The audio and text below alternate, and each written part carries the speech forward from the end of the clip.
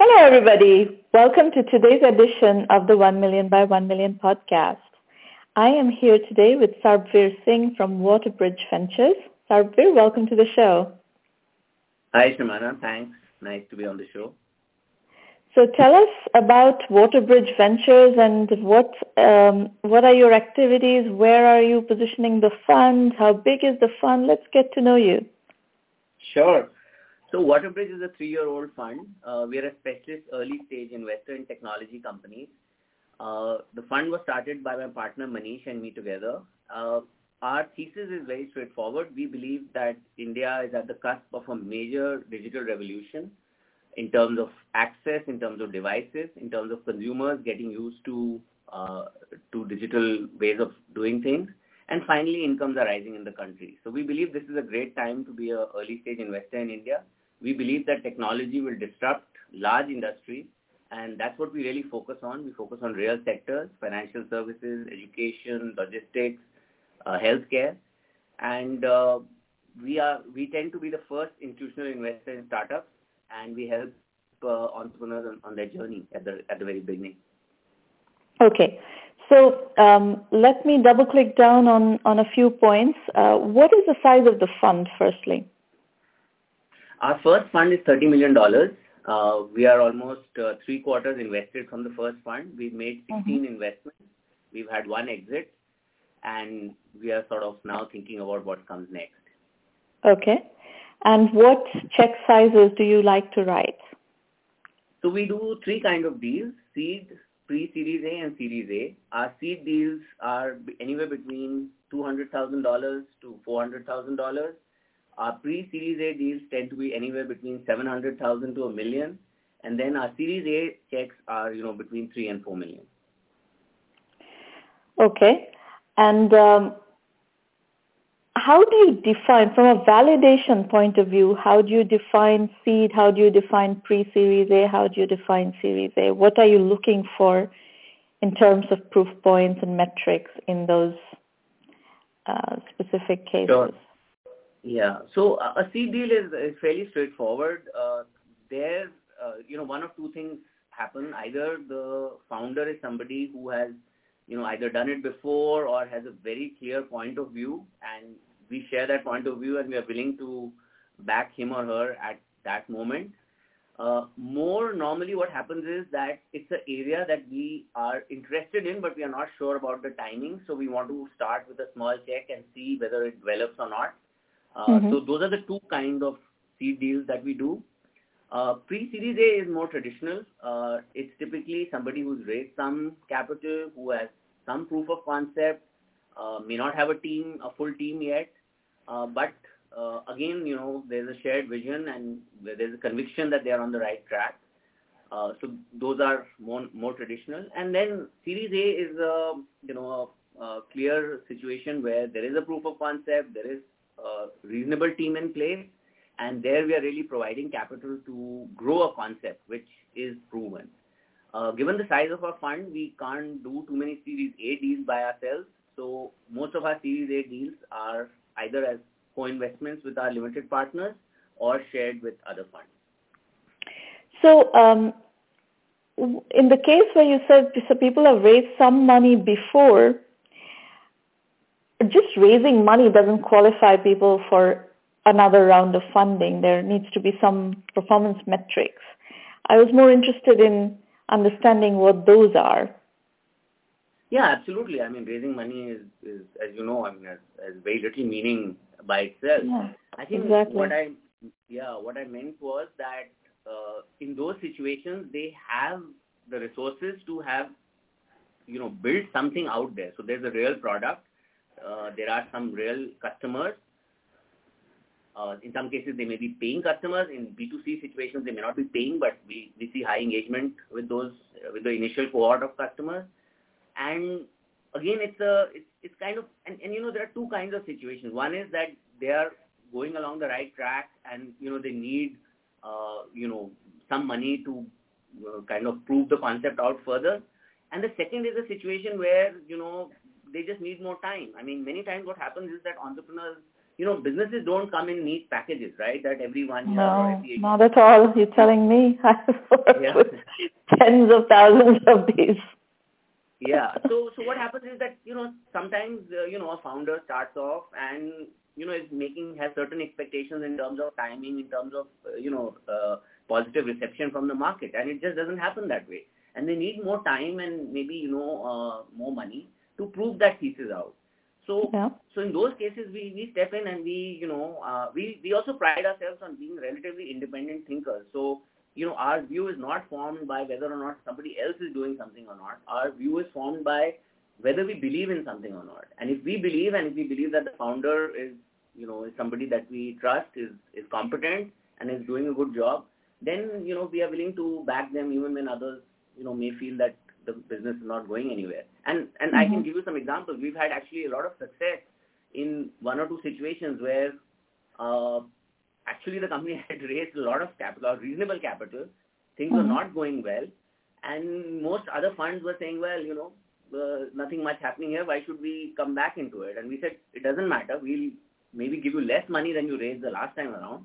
But we believe that you can prove something out. And sure enough, in many cases, those guys have gone on to, do bigger and better things.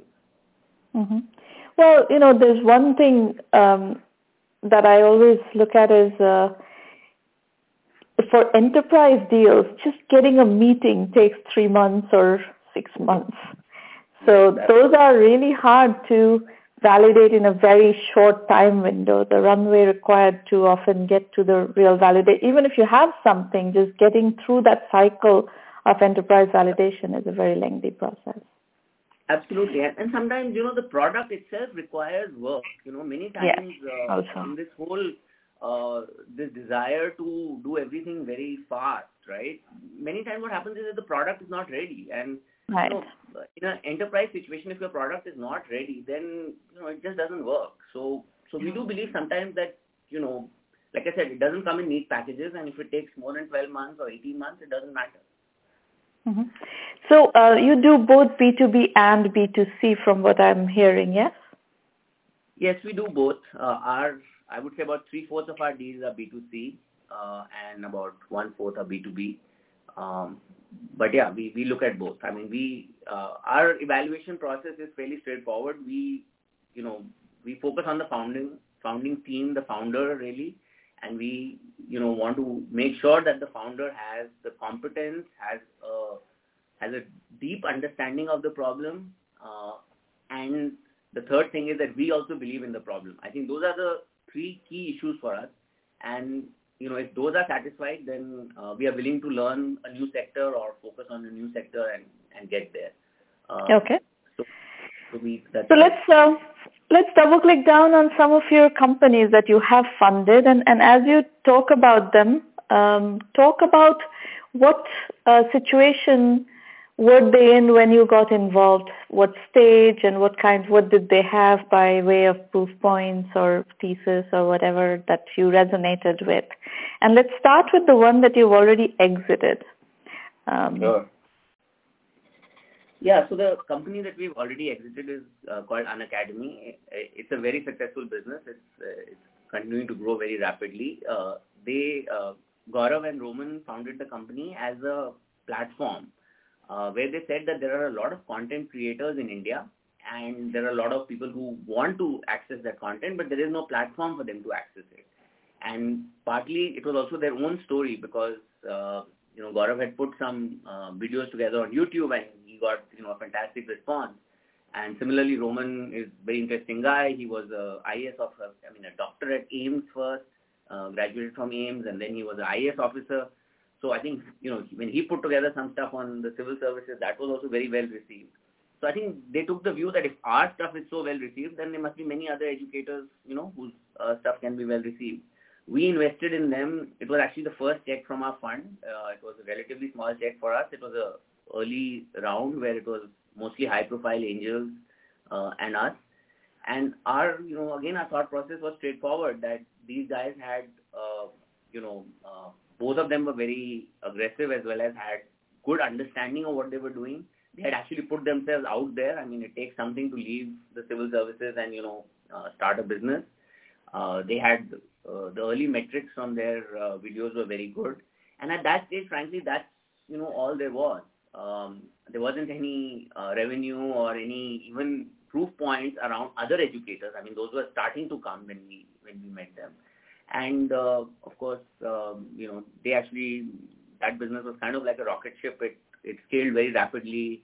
Several funds invested after us, Nexus, Sev, Sequoia.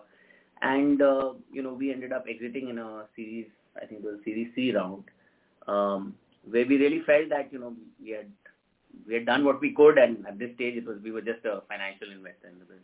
I see. So you exited in 2 follow-on funding rounds. That's correct. We exited in 2 rounds after us, yeah. So I have 2 questions before we go to another example out of this example. So firstly, it sounds like you are okay with the media business model. Can you elaborate on that? Because there's a lot of discussion on this topic in the investor circles, and a lot of investors do not like the advertising business model at this point. So what is your analysis of that?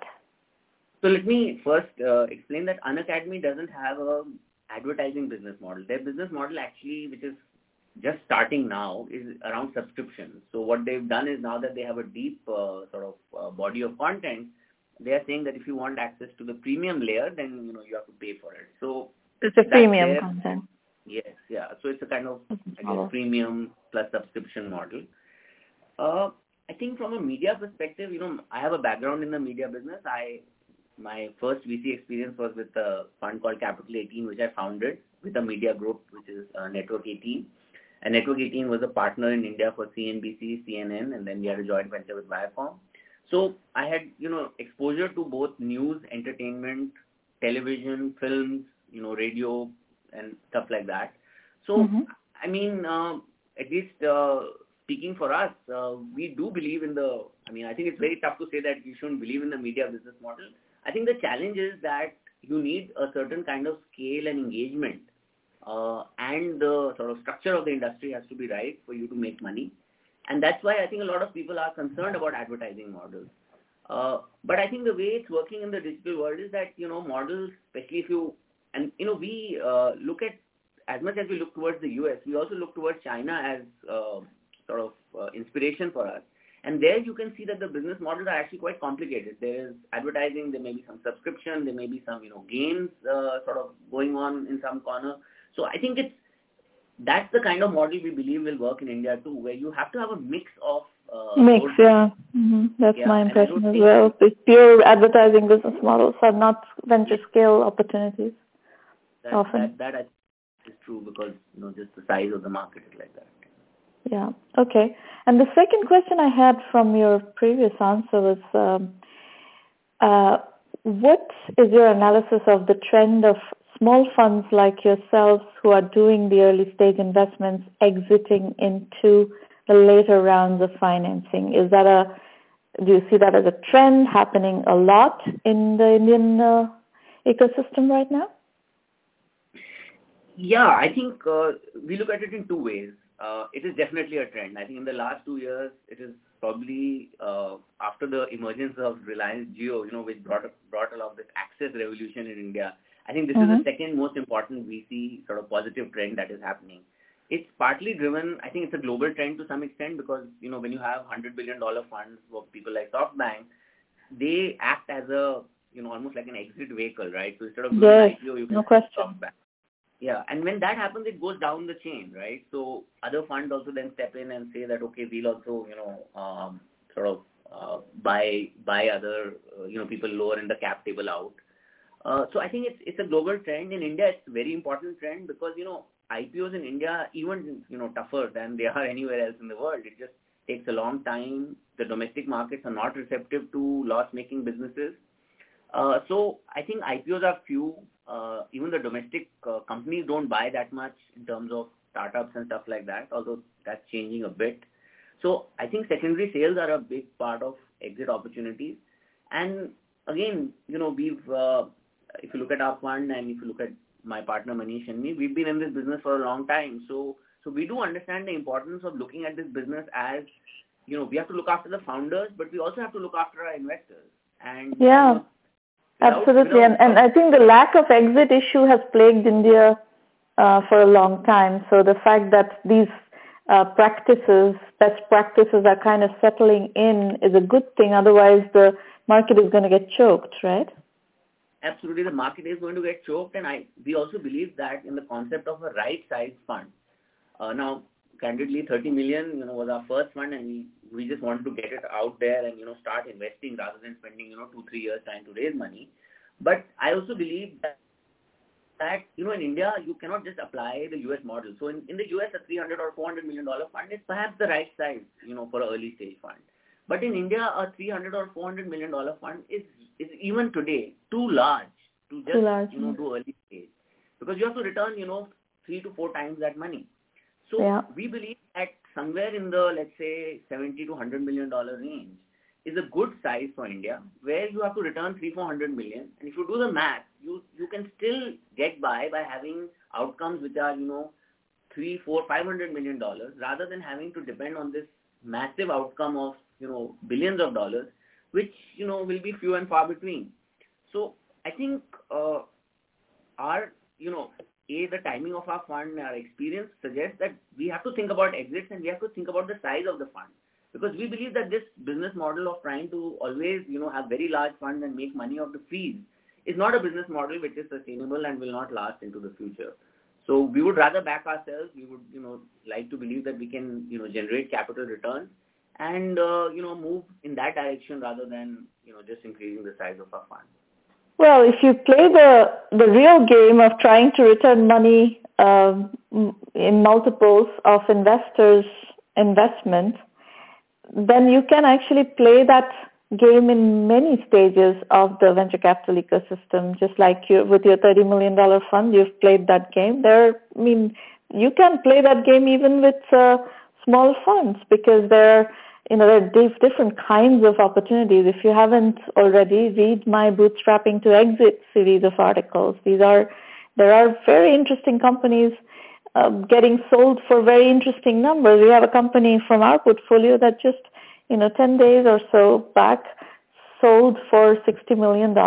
And this is a bootstrap company, 2 guys. And basically there is no outside money. But you could also look at scenarios where there is a little bit of outside money. There may be $1 million, $2 million, $5 million in outside capital, where with 50-60 million exits, you can still make a very good return. Yeah, I think directionally we are totally with you. I think we believe that just focusing on size and capital sort of hungry businesses is not the right solution always. And like I said, we want to right size our funds. I think there is also the reality of running a fund, and there is a certain cost to it. So I think you've got to get both sides right. And I'm sure there are different, solutions that people can arrive at depending on their perspective. But our view is that, right size fund, focus on early stage, focus on what you know with high conviction bets. The other thing is that unlike many other, or some other early stage funds, I should say, we don't do, a spray and pray kind of approach. In our first fund, we made 16 investments. We are probably going to make 1 or 2 more, but that's where we are going to end. And we believe that, a model where you focus on things that you have some knowledge about, where you back your entrepreneurs over multiple rounds, and where you, have, a reasonable exit sort of scenario is a very feasible alternative. And that's the kind of, fund we've built. And touchwood, our first fund is doing quite well, and I think we are on our way to proving that thesis out. What about other companies that you've invested in? Maybe talk about another 1 or 2 highlights of your portfolio. Sure. One of the companies that we were the first institutional investor is a company called Ziploan. They are in the lending business. They make loans of about 5 lakhs, so which is probably $10,000 or even less than that, $8,000, to what we call MSMEs, which are really small enterprises. These could be shops, these could be small traders, small manufacturers, people running coaching institutes, or any small services business. This is traditionally a space which has not been served in India because the cost to serve is very high. So mostly these people borrow from informal sources where they pay very high rates of interest. The team that came together was interesting. One of them had banking experience, and the other person had a technology background. And they had very small metrics. They had lent very small amount of money, but we believe in their approach. Their approach was very sound in terms of both looking at it from a financial perspective, a credit perspective, as well as a tech perspective. They had some interesting ideas on how they could evaluate credit in this segment. And, they had a 3-day proposition that they would give a loan in 3 days, which, they were sort of meeting. And, and we went in, and the business has scaled again tremendously. Matrix Partners did their Series A, and recently CEF did their Series B. But more importantly than the capital that they raised, they have been efficient in terms of lending. They lever up their balance sheet as a good financial institution should, and the NPAs are sub 3%, which is very good for this segment. I mean, the banks report NPAs of 15 to 20% in this segment, and I think we are on our way to building a really large business. And what kind of interest rates do they charge? They charge in the 20s, early 20s. Mm-hmm. And what data sets? So this business, the lending business, it's actually a very big trend globally right now. Even in the US, there are lots of different kinds of lending businesses, lending to small businesses, lending to consumers, payday loans kind of stuff. There's all kinds of things going on, loans against paychecks and so forth. So what data sets are they using to evaluate loans? So first, I'd like to just differentiate from some of the kinds of businesses that you spoke about. See, in the US, there is a lot of lending to subprime customers because after the financial crisis in 2008, a lot of people sort of vacated that space. So there's a lot of lending to subprime. There's a lot of this, like you said, payday kind of lending and stuff like that. But we are not doing that. What we are saying is that these... you're lending to, I was just talking about the trend of various kinds of lending businesses, not just subprime customers. In the US, what's happening, if you look at QuickBooks financing, it's Intuit's product, and they are lending to small businesses that use QuickBooks Online, and the data set they're using to evaluate the loans is QuickBooks data. So that's a proprietary data set that nobody else has any access to. It's an unfair advantage that Intuit has. So they have launched this service, and it's doing very well. So that was my question. Like, what is the data set that gives you that unfair advantage in this case? Yeah. So as I said, our thesis here, our diploma thesis here is that they are focused on finding customers who have good credit but have not been recognized as such because credit bureaus, etc., are still new in that segment in India.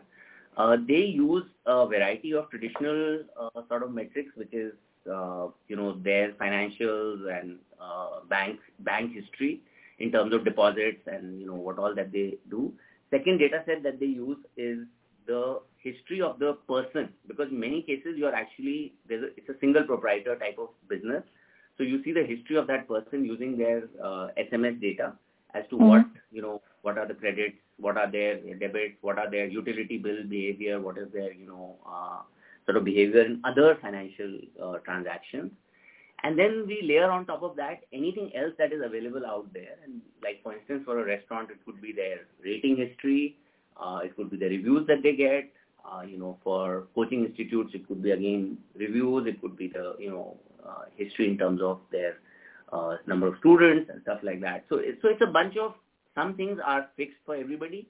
And then there is, for different segments, they look at it in different ways and try to, evaluate those people. Okay. So what are the trends, like you said, that there are certain problems that you're interested in solving, that where you believe there are venture scale opportunities. Can you outline your version or your vision of what are some of these big problems that you are looking for entrepreneurs to solve? Sure. So I think there are I think the first thing we have to recognize is that India is not like a single homogeneous country. I think there are a variety of Indias that exist. There is an India of maybe 20 to 30 million people who are extremely well off, whose lifestyle could be compared with anywhere else in the world, and their tastes and expectations and aspirations are like those people. Then there is what is loosely called a middle class in India, which is the next maybe 150 million people. And then there's another 300 million people who are doing something, and then there are 500 million who are really poor. So I think we believe that you have to look at these segments in different ways and address their sort of opportunities in different ways. Let me give you a simple example, like the concept of time. For the people who are relatively well off, the concept of time is that they want to save time. So they want to buy things quickly. They want to have services which are available on in an instant, on a click, and stuff like that. So which is very similar to what I guess people like them do everywhere in the world. Then there is a bunch of people for whom saving time is not really the key issue. Their main issue is to spend time. Now these people are for instance, let me give you a very typical example of ShareChat, which is not one of our investments. But, they came upon this idea of saying that people want to share things on WhatsApp. So we should give them a place from where they can get that content and share that. Now, this is not a business which would, make sense to most people. But in the Indian context, when you think that they want to spend time, it makes sense. Casual games is another area where, we are seeing the emergence of... entertainment businesses, basically. Yeah.